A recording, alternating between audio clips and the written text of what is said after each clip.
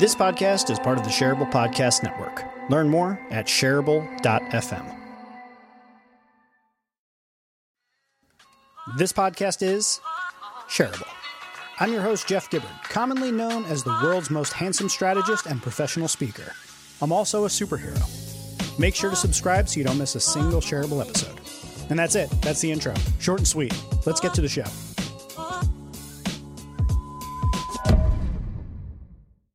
Today on Shareable, a courage champion who is unapologetically authentic. Yvonne Alston is a DEI advocate and strategist. She's the founder and principal of Indelible Impressions Consulting in Connecticut. And when we talk about inspiring change in organizations and society as a whole, we use the approach of learning and love, addressing both the head and the heart. This is Yvonne on Shareable. Welcome. Oh my gosh, that is an amazing intro. Thank you so much, Jeff. Dude, so excited to be here. I'm super so excited. Glad to have you. And I think that the really fun part for me is that we have only met recently in the last month and a half or whatever it was, introduced by a friend of ours. And the few conversations that we have had, it's we immediately get into a momentum that could carry us for hours of just chatting about life and what's going on in the world and business. And we just vibe on such a good level. So I'm so excited to have you on here to just talk about what it is that you do, what you're passionate about, because it emanates out of you in every conversation that we've had. So I'm just really excited. So where should we even start? Let's start here. Let's talk a little bit about your work to sort of contextualize where this conversation may go, because you and I can follow a lot of different threads and go in different places. So let's contextualize it. Talk about the work that you do a little bit so people understand kind of the perspective you're coming from. Yeah, sure. Thank you. So Indelible Impressions Consulting, right? My baby, straight from the heart, delivered to those in the world, I hope as a gift and a way to bring us together. I am a firm believer that what connects us is far greater than what separates us.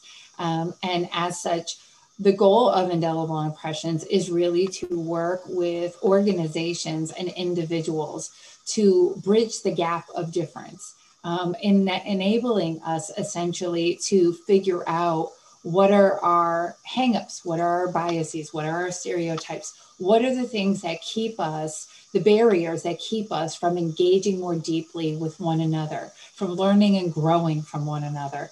How do we figure out what those are? How do we pinpoint them?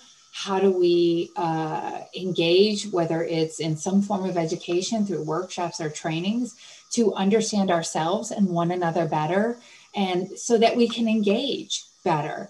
And taking various tools and aspects of the work that I do to then not only impart education and concepts and tips and so forth into the minds of individuals, not just embedding those there, but in the heart. Because for me, I have always felt that the heart is a place of sustainable change, right?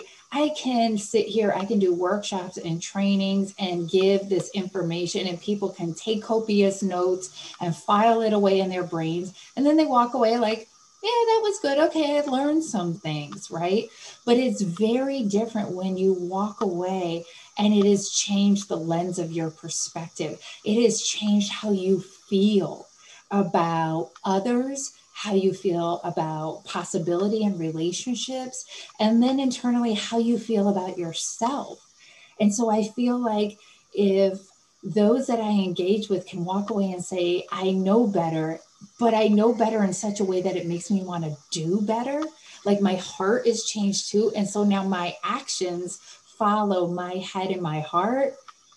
That's everything. That's the win for me. And so when I go into organizations, I say that. I tell CEOs and COOs, I just want you to know, I'm not just here for your workforce's minds. I'm here for their heads and their hearts. And watch them kind of sit back on Zoom or in person and go, oh, wow, she's not playing around. Because I want the change to come, and I want it to be authentic, and I want it to transcend the workplace. I want to throw a rock in the biggest pond of society and watch the ripples blow out far and wide. This is why you and I just get along so well, because like, I'm so on this same level and so this same vibe about impact. So I'm a part of a couple nonprofits, and one of the nonprofits recently, we've been in both of the nonprofits, I've been advocating for, DEI training and just more awareness, because there's generally just not enough in the spaces that I've been in. And they bring in a DEI consultant recently, and this DEI consultant's entire perspective is very much around, we only really care about how, the behaviors and the impact at work. And she was very much like, I'm not a DEI consultant that's on the social justice train. And I don't really believe in using words like white supremacy, because I think it creates a difficulty of bridging the gap and this and that and the other thing. She was in the paper in Philly recently. But I was kind of rubbed the wrong way about that, partly because I think, to your point, this work isn't just about what we do at work. This work matters out in the world. You can't show up at work, be a certain type of person, go home and put on your clan robes. Like, it doesn't work like that. You can't leave that sort of thing at home. And I like this idea of making the impact and the ripples in the pond of society by really addressing, how we see each other and changing the way people's hearts relate to that. So I really appreciate that. I was thinking this morning about the division that's going on in this country in general, and how difficult it is to bridge the gap between people who see things from such a different perspective. When you're working in organizations, you'll have differences of opinion, but typically they don't reach quite that level. But what's sort of the biggest challenge that you come up against in organizations doing this kind of work? Because changing people's hearts outside of work is difficult. I'd imagine with the barrier of like professionalism and we're at work, it can be a lot more difficult to talk about things like this in that particular way. How do you address that? What are some of the challenges that come with it? Wow. I will be really transparent and say, my work and my day often starts with prayer for me, because I feel like I need that spiritual fortitude to go into, because it really is a battle, right? You're battling against what already exists in people's hearts and minds. And so when you go in after that, you got to make sure you're equipped, right? So that's part of the process for me. It's going in and realizing that, number one, how people came to think and feel, oftentimes they have had little control over, right? People have grown up in environments that have contributed to and shaped how they think and how they feel, especially about others, right?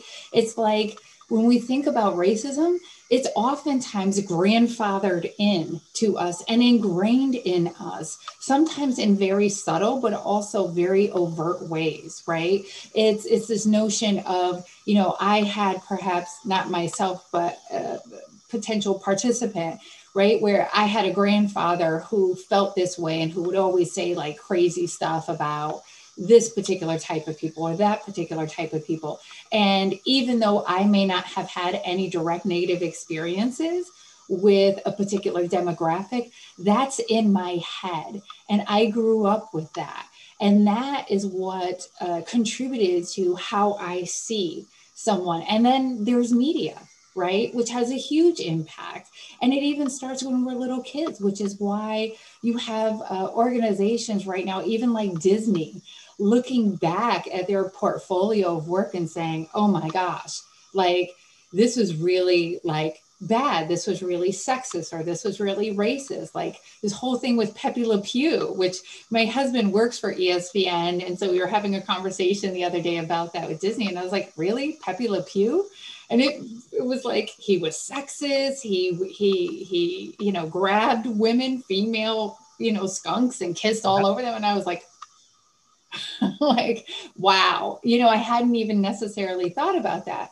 So, those are all the influences that we have that get us to this place. By the time that we're adults, those things are already ingrained in us and maybe very below the surface.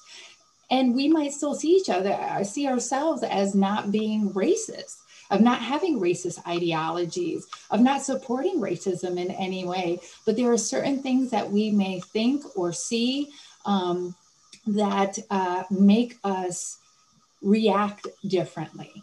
right? And so for me, it's going in and giving people the space to say, listen, I understand that how you think and how you feel actually may not be your fault. It may be how you were brought up. But if you would so indulge me and allow me, can you just for a brief period of time, whatever that is, kind of take down those notions, kind of empty out that box, if you will, and let me fill it with some other information, and then kind of let that rub up against what you think you already know, how you already feel, to see if potentially you may have been thinking about something not necessarily wrong, but from a very limited perspective. Could you open, and I usually start it also with encouraging people and letting them know that, we're an advanced society. And so I know that a lot of you are able to look at things from different perspectives. And so I am, championing that in this meeting and in this space. I want you to know that psychological safety exists here. Compassion and empathy exists here. This is not about me judging you. This is about us having the opportunity to learn even from one another so that we can do better as a group, as you can do better as a team and as an organization, and that we can make optimal impact in society, in our families, in our communities where we live and move and exist. So doing this in the work environment presents like so many interesting challenges at the same time as it presents some opportunities that you don't get outside. So my thinking goes that one of the challenges of the impact of DEI work outside of the work environment is that people are products of their environment. So for instance, if you're a white male and you leave work and you primarily hang out with and are friends with and are surrounded by primarily people in a homogenous kind of group very similar to you, right, you're exposed to other perspectives and other cultures and other ways of behaving and thinking, et cetera, that may make it difficult for you to connect with and interact with. And I think the exposure is often a really good antidote to people's closed-minded thinking. In the absolutely, workspace, you have the ability to somewhat affect that by creating more diverse cultures, and you're creating the opportunity for people to see things from different lenses. So you have the challenge of doing at work, you can't really change what happens to people outside of work. So that's a potential challenge I see there. On the bright side, though, I feel like there's a real opportunity to create a scenario for people to try on new ideas. In doing that, though, at least in the outside world, people have the ability to potentially walk away and come back to a situation later. Whereas at work, if a conflict arises from doing this work, there's the challenge of, okay, what if you have two opposing points of view that can't seem to get along? You have to do something. You either have to get them to be able to work together, or you have to get rid of somebody on the team. So have you dealt with any of the complications of like going into a company, doing the DEI work, having people try things on, and bubbling up issues to the surface that were prior to that kind of sitting below the surface? Yeah. And once they bubble up, you kind of have to deal with the output of that. What's that been like for you? So I will tell you that, I've worked with various leaders to say, okay, now we've done these workshops, we've done these trainings. And as a result, especially when it comes to courageous conversations, right, you really start to get to the underbelly of things. You really start to lift up the hood and be like, okay, what's really going on in here? And people just, inadvertently out themselves, so to speak, right? They're thinking their perspectives, and what do leaders do with that information? And I actually just had that scenario with a client who was like, hey, now, based on how certain people have reacted to the workshops and the training, I can tell that these people some of them are really blatant racists. Some of them have some really jacked up ideologies. Some people literally came to me and said, I'm offended that we even had to do this. I have a right to think and feel however I want to think and feel. And I come to the workplace and I do my work and I do my job really effectively. And kind of who I am at the core of my personal morals and value system is really kind of like none of your business. And so that was really interesting to me. And the leader was saying, how do I deal with this? And I said to them, I said, culture is so much more than what you do. What you have within your walls, so to speak, is so much bigger than the transactional nature. And I said, and these individuals have a way of really negatively impacting your environment that can be extremely costly to you as the business leader. And so you have to make a couple of decisions.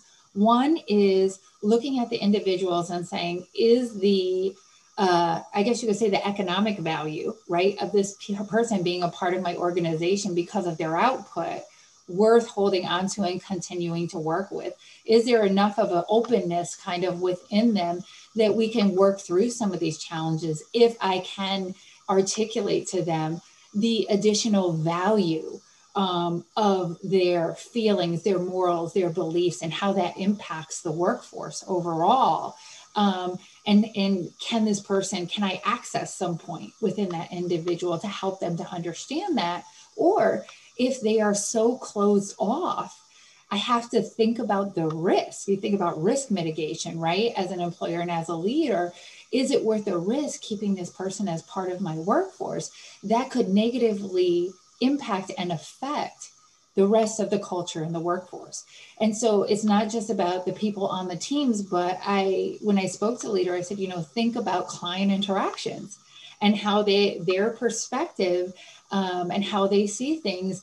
And if they are, I guess you could say in one way, as unapologetically authentic about their racism as I am about anti-racism, imagine that what a couple of slighted comments or engaging in a certain dialogue or behavior, how that could impact that client relationship and thus impact your bottom line, or how someone hearing about an engagement with this individual could impact your ability to attract and retain certain talent. So you need to be thinking as a business leader that it's not just about that one individual and what happens within the walls of the organization, but how that can bleed out and impact your business in so many other different facets. And that was one thing the leader stepped back and went, I had not thought about it from that perspective.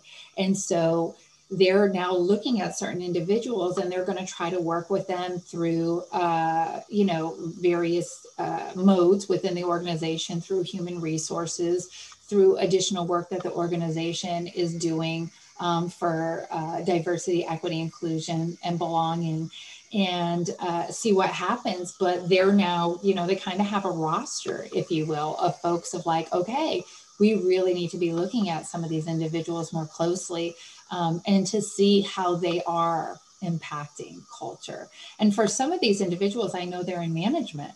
And so it was like, we really need to be looking at these individuals, because almost like we think of it as parents, right? You're a parent, I'm a parent. What I model in front of my child has a huge impact on who they become.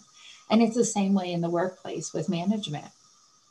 That was so beautifully put together. And the thing that immediately occurred to me is how frustrating it is that we even have to frame the conversation around equity in dollar terms, right? That the way that you can get some people to actually hear that this is important is not, this is the right thing because human beings, but right. We have to have some sort of a conversation about the profitability of taking this particular approach. What do you feel is the likelihood of us changing the culture at large? The culture of work where we're so focused on bottom line and the return on investment of different activities, and you bring in something like DEI, which typically people will think of, oh, that's a culture thing. That's that we need to pay attention to. It's sort of framed not in a way like you would talk about marketing and sales and operations and finance. It's framed as like this other thing, like, oh, we're going to do this for like the people in the culture, or because like things are really bad right now and we should really do that, with all of the killing of unarmed Black men, we should really do something about our DEI here, right? So there's this this different way of looking at it, and I'm curious, are we going in your mind? I mean, you just painted that beautifully. Are we actually going to have to keep talking about this in terms of what it means to the finances of the company, or do you think that there's a way that we could potentially have a mass amount of change without it needing to actually impact the bottom line? That's a really good question. I think it varies from organization to organization. It's kind of where are they in terms of them seeing the value of the whole individual, right? And what they can bring to the table if they are allowed to, right? How much value the organization can get out of an unapologetically authentic Yvonne, right? And I know for myself, I am, when I'm not oppressed, and I'm not kept down and out of certain rooms, that I was more creative, that I was more dedicated. When I felt like the organization really cared about me and cared for me, I'm willing to work longer, work harder. There's so many other benefits that organizations can get. They can, obviously the business case for DEI, it exists for a reason, right? It's because we need to make these leaders aware of these are the benefits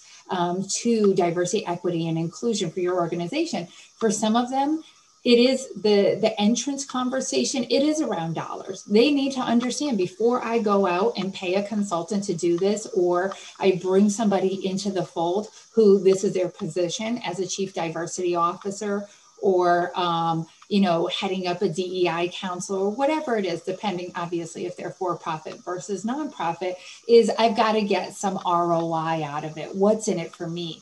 Helping them to understand both the qualitative and the quantitative benefits of it. But that said, some people will start with one versus the other. My goal, my hope is that we can get there and swing the pendulum towards, hey, I care enough about my workforce that this is essential.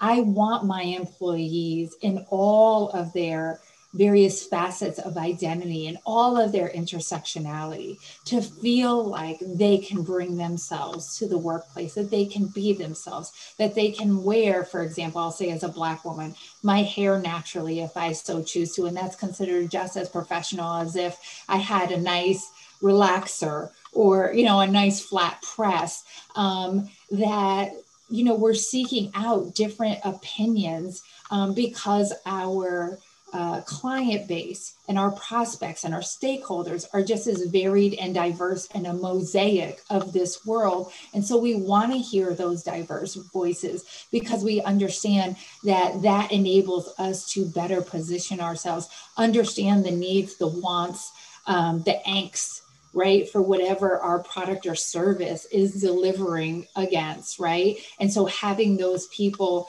as part of the conversations and the solutioning only makes us that much more effective, only makes us able to better deliver on our value propositions. And again, whatever our product or service is, right? So understanding all of the beneficial elements of that, excuse me, but moving away from just the economic standpoint, the economic hook of it all, to understand and take the position that, you know what, I care about these people. These people are working to advance whatever cause that we have here at this organization. And this is my way of showing them that I care for them, that I truly care about them. I care about what matters to them. I care about what challenges them. And at least here with what I can affect within the walls of this organization, we're going to do our gosh darn best to be there and care for them in a really pivotal way. And in hopes that that bleeds out externally and permeates into society in a really meaningful way. A lot of the conversations around DEI and a lot of the examples you've given are very centered around leadership and around how people set an example and things like that. I'm curious what your take is on sort of the role-based players inside of an organization and what their responsibility is, what their opportunity is to sort of build a groundswell of support for more inclusive environments. How do you think the balance of that plays out between leadership and the workforce in making these effective moves towards more inclusive environments, more equitable environments? Yeah. 2 C's, courage and conversations, right? You got to have the courage to call a thing, to be able to say what you're experiencing, and for there to be a very meaningful exchange between leadership and the workforce, right? Not just for leaders to hear what you want to hear and then turn a blind eye and a deaf ear to what offends certain sensibilities, or you looking at and saying, oh no, that doesn't happen within my organization. But really hearing the people and asking the right questions, and then working together to solve the issues and to address the concerns. But definitely courage on both ends. Courage for the employees to feel like they can speak up without being penalized, and for leaders to be courageous enough to say, you know what, perhaps if I am a white leader and a wealthy white leader, and I have not had certain experiences of being part of a marginalized, oppressed, demographic, then, I'm still can take down all of my thoughts and notions and actually sit down across from someone and hear them openly, honestly, and be able to do so and have an exchange with them that contains compassion and empathy, and then take that information back to the remainder of leadership and say, this is something, we need to do something about this. And let the workforce be part of the solution that they want to see, to understand that this is a really important aspect of the relationship that exists. And that's what's going to help, I think, bridge certain gaps and barriers. And also, I think, connect people in such a way that there will be so much more affinity, right? And love, I almost dare say, between the organization, between the leadership and the workforce as well. When we love a brand, right, we buy it. We put our dollars towards it. We champion it, all of those things. And that's the same thing with the workforce. If you make these investments in the workforce and you show that you really care about them, they will reply in kind with their loyalty. They will reply in kind with solidarity. They'll stand up for you. If, you're getting a couple rotten eggs perhaps thrown at you in social media to say, wait a minute, hold on one second. I work for that company. And I got to tell you, this is what we're doing. And this is who my leader is. And this is how they care for us. And so it's very so beautifully. Oh my God. I don't know if in our previous talks, I told you that I'm in the midst of publishing a book that's due out January 2022, and it's called The Lovable Leader. And the 3 principles of lovable leadership are care, trust, and safe travels. So you have to care for your people, you have to build environments of trust, and you have to create environments of safety where you have destinations and goals and places that you're going. So that's, love it. You beautifully set me up to say, everyone, book is due out January 2022. Buy it. Yes. So I want to kind of double back to something related to something we talked about before, the economic incentives and framing it in that way versus framing it around like doing the right thing. And I was thinking this as you were talking about like getting people to the table to have these courageous conversations and things like that. And I'm wondering what your take is on carrot versus stick. Is this an incentive based sort of way that is probably most effective, more of a punitive system? Is it, I mean, I'd imagine in everything it depends, but there's a wide variety of people that are doing anti-racism work, DEI work. I appreciate that you added the B to yours with belonging, and I want to make sure we touch on that. But there are some people who are more like, direct, radical conversations, to people's face. Others that are like, no, we have to create an environment that's very safe for people, even if it's bigoted. And like, there's like the whole spectrum of everything in between. In terms of being able to like meaningfully change the culture at a large scale, do you feel that there's more of a need for incentives or punishments to help bring things in line for a better world? Oh, I almost hate this topic, dude. It's so big, it's so vast. And you hit the nail on the head when you said that it varies from organization to organization, right? When you think about I'll take it back to parenting again. If you have multiples, which I do not, doesn't sound like you do either at this juncture anyway. Yeah. So what I've learned from parents of multiples is how you parent one child is not necessarily how you parent the other child, right? So you may have a child where the carrot approach works for them, and then you might have another child where, no, it's got to be sticks. Or maybe you have a child who is a combination of both. I think for organizations, it's the same way.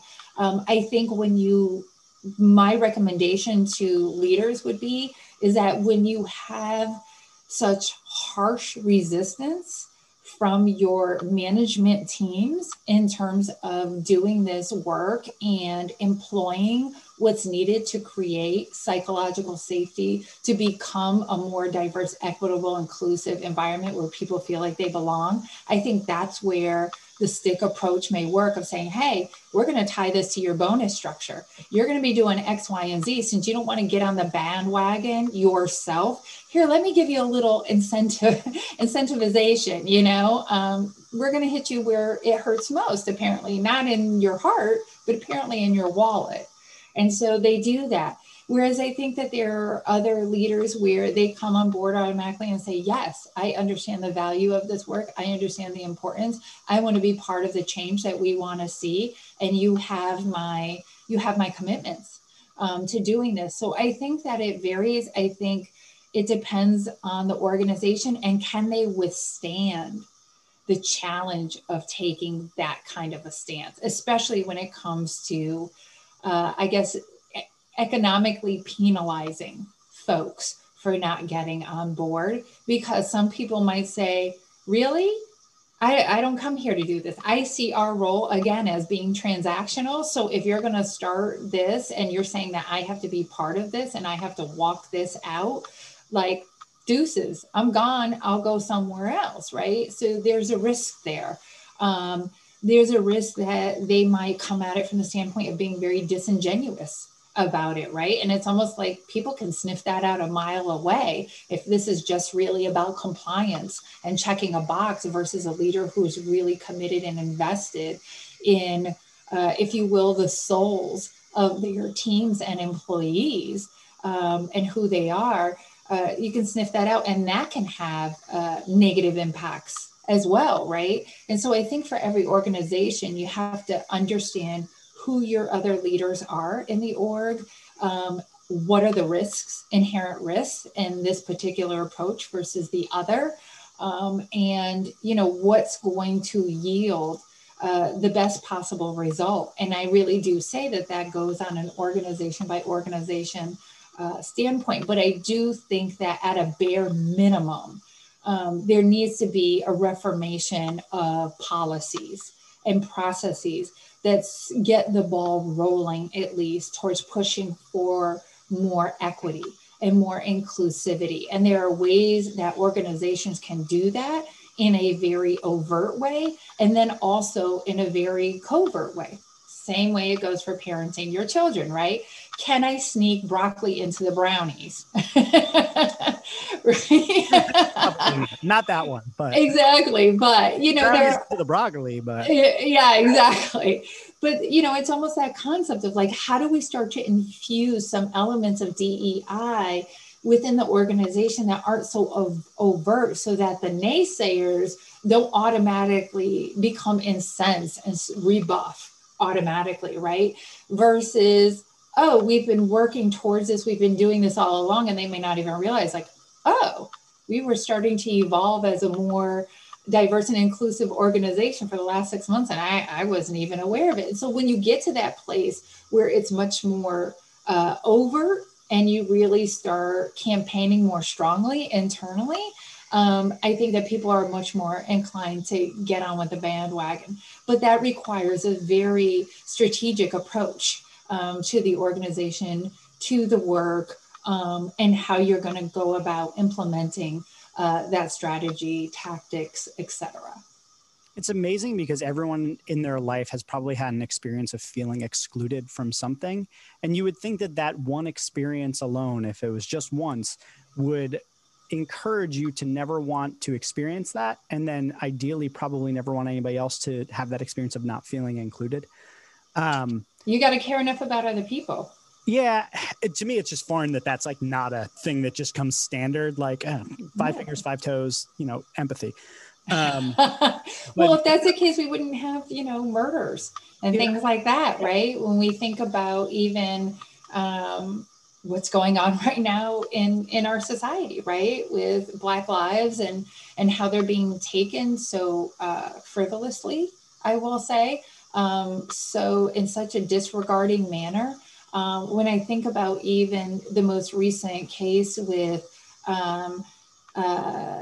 the military lieutenant who was pulled over, and that one police officer, making that horrible comment to him about riding the lightning. Oh, you should be, was the one. Ride the lightning. Well, for folks who may be listening to this that don't know what that means, that basically is like the electric chair. It means death. You're about to ride the lightning, like you're about to die, is basically what he was saying. And he himself, which was even more, I think, disgusting to me, is a minority himself, is an oppressed ethnicity himself. So it was just like, really? But the fact that we would have such indifference towards another human being, such depravity, is just, it continues to, in some ways, shock me. But I don't know that all of us are born with that gene, to your point, like, right, five fingers, five toes, or whatever. However, the bottom line, human being, right, a human first perspective. In front of me is another human being. I don't have license or right to commit harm unto them. I have the right to protect myself if they're committing harm against me, but I don't have the right to perpetrate harm against another human being. But it's somehow, I don't know if it's a missed gene or if it's just they've been socialized to be this way, to think this way, to feel this way, that there's something that's cut off in their brains and in their hearts, that they don't have a fundamental sense of human kindness, empathy, compassion, any of the other things that I would think majority of people feel. It exists nonetheless. And it is what allows us as a society for people to think like it's okay to take a life. It's okay for someone to walk up to someone of the API or the AAPI community that is walking and minding their own business and just go up to them and start pummeling them because in your mind, they represent something that is offensive to you in some way. It's just, it blows my mind. It blows your mind, right? Because we're not cut from that cloth. But there are people that exist and justify those things. And so likewise, some of those same people, unfortunately, exist within organizations. So I'm going to ask you one more question. I think will lead me into the final thing I want to cover before we wrap up, which is about belonging. And unapologetic authenticity is where I want to take this. But the interim question is a hypothetical. We don't have to spend too much time on it, but it just came up for me. Do you think if we were to reboot like humanity, like meaning like, let's start over, we have no historical legacy of the things that have been passed on to us, we're just like kind of starting from scratch, would we inevitably develop into these same systems of discrimination and oppression? Or do you think possibly, like if we had the, I guess the, like the riches and wonder of technology and the marvels of today, if we would fall back into the old patterns, or if we would build and start it, like if we were to get rid of the historical legacy of some of these things. I was going to say, that's where it's at. Yeah. You know what I mean? Like if you could reboot that, do you think that we would inevitably fall back into the patterns, or do you think that it would be like, oh, wow, that's all we had to do was just wipe that clean? We're into like philosophy at this point. I was just going to say, we're no longer in DEI land. We're in like purely philosophy land. Indulge. Yes. Okay. Indulge. In my mind's eye, I would love that. I would absolutely love that if we could hit the reset button, but that does not, there's always going to be free will. Yeah. And there's always going to be people who want power. And that's essentially what this is all about. This is what it's about historically. It's about what it is right now, right? Is there needs to be some pecking order that exists within society that says we somehow are better than others. We cannot have true parity. We cannot coexist in such a way that there is not a dominant and a submissive, right? There's the haves and the have-nots. I don't know if that's just how we're intrinsically wired, but there's always going to be that, I feel like. And so I don't know, could we minimize the atrocities that we see today and the things that we're experiencing? Possibly, but I think that unfortunately there will always be a segment of people who feel like there needs to be some superiority factor. And that's really what's at the core and the root of a lot of our ills in society overall, is something has to be better than something else. I think I agree with you. I think I would mirror and echo probably most of what you said. Yeah. All right, talk about belonging and unapologetic authenticity, which is funny that like it took us this long in the episode to get to that part of it. But like one of the first things that I noticed, after we first met and I started looking into, is that you had DEIB on something. And I was like, what's the B? And I read more of your copy. I was like, oh, belonging. Got it. So it's interesting that you put that in there, because as you were speaking today, you kind of alluded to the idea that when you have diversity, equity, and inclusion, you create environments of belonging. Yeah. So the intersection between that and unapologetic authenticity, can you talk about those two topics and why those are, because those are even, in terms of how you present yourself, those kind of even come before the DEI part, right? The DEI part is sort of like the punchline to like the setup, which is unapologetic authenticity. So talk a bit about the unapologetic authenticity part and the belonging part and how that factors into your work. Yeah. So I will say that as I have been on this journey with diversity, equity, inclusion, the one thing that consistently frustrated me over the years, even when I was at other organizations supporting ERGs, BRGs, et cetera, was this whole dynamic of not being able to truly be myself, right? Whether that was having to overthink fundamental things before I even left the house. I had a conversation with Joe Motes once from the Inclusion Cafe about code switching and assimilation and all the things that I, as a Black woman, had to think about before I even left the house in terms of how I was presenting at the workplace and the things that I would literally have to leave at the door of the office and pick back up on my way out because I did not feel like I could really be myself. But once I got on the other side of corporate, it became even more important to me that I need to show up as who I am in this space. I need to be sure that I can be me without any of anybody else's stuff and the trappings of that in order to be as effective as I need to be in these organizations. And that's when I decided it's got to come from a place of really just being and embracing unapologetic authenticity in its most fundamental state. So all of my, not just the intellect and the skills and the knowledge that I've acquired over the years, but the other parts that make Yvonne Yvonne, right? So whether that's my quirkiness, whether that's talking with my hands a lot, whether that's my enthusiasm, which you can see here on screen, this is me, but I always had to temper that down. I always had to box myself up for the workplace. And so for me, I want to encourage others that it's okay to be who you are. It's okay that the things that you know that you value most about yourselves and that others who really do know you value most about you, it's okay to bring those parts of you to work. Because when you do that, you uncap so much more potential, so much more creativity, so much more of engagement and connection with folks.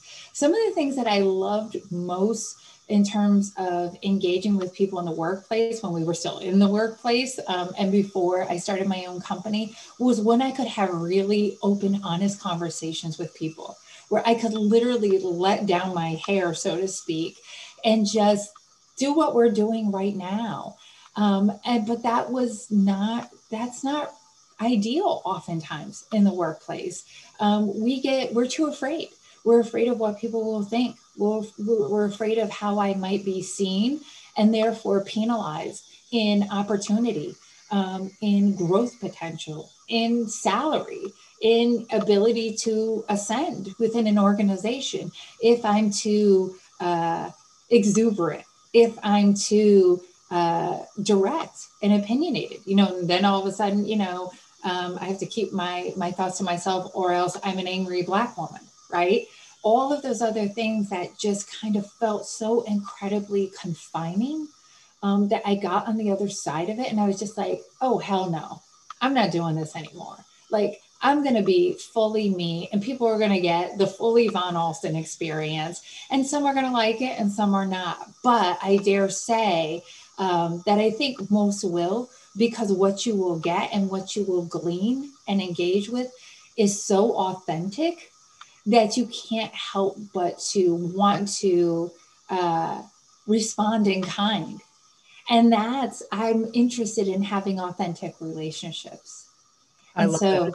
I'm so 100% behind it. And the brand work I do, that's ultimately what I'm trying to get to with brands, is where they are unapologetically themselves. They are talking about the things that matter to them. They're communicating honestly, forthright, clear language, not trying to impress anyone, but just being themselves. And as someone who went from feeling very awkward showing up to work in like a button down and blazers and things like that, and I never felt like that was me. The minute that I decided to do my own thing and then just say, hey, this is the Superhero Institute, and I wear superhero shirts every day. I introduce myself as a superhero, and I have never felt more on brand and more me. And I've noticed that people respond to it in a very positive way, because like, that is who you are. So I fully endorse the unapologetic authenticity. I love talking with you. I lose all track of time. I have no idea how long you've been on this, but like, I could talk to you for hours.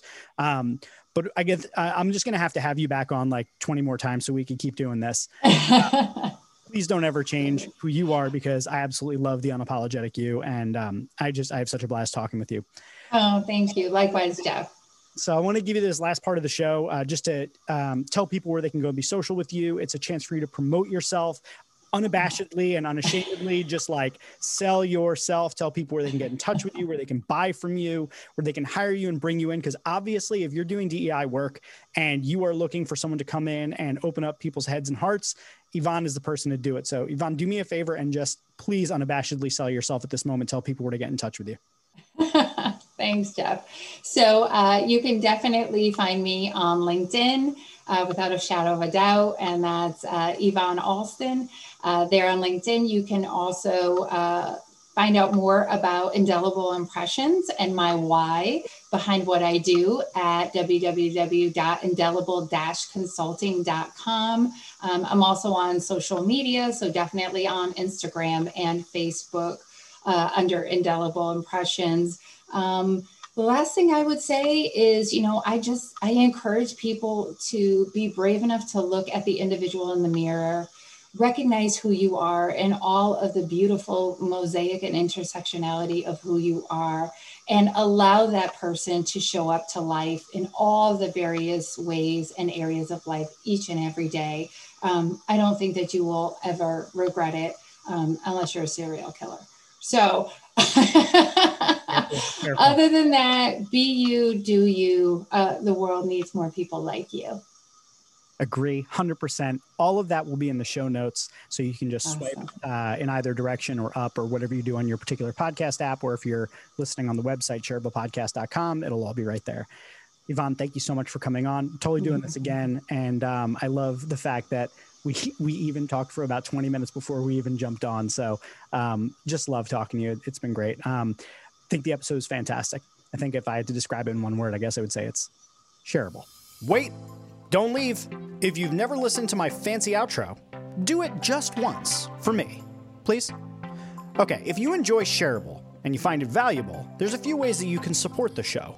One, you can share it on social media, which I strongly encourage. I mean, it's literally the name of the show, Shareable. Two, you can review it on iTunes, Stitcher, or wherever you get your podcasts. And if you're an Overcast user, as many of my listeners are, make sure to click that star button on the episodes that you like. The third way that you can support the show is by blogging about it or discussing it on your own podcast, or even by making a YouTube video where you talk about one of the episodes. And then the final way that you can support the show is by supporting it directly on Patreon. You can find the link in the show notes.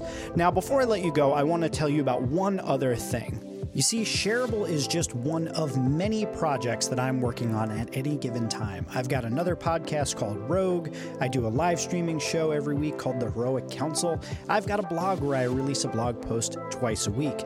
And if you're looking to keep up with all sorts of different content that can help you grow and become a superhero in life, I want you to check out jeffgibbard.me. That's where I list all of my current projects and projects that are coming up in the future, including my forthcoming book, The Lovable Leader. It would mean a lot to me if you could go and check out some of the other things I've worked on, because I put just as much of my heart into those projects as I do into Shareable.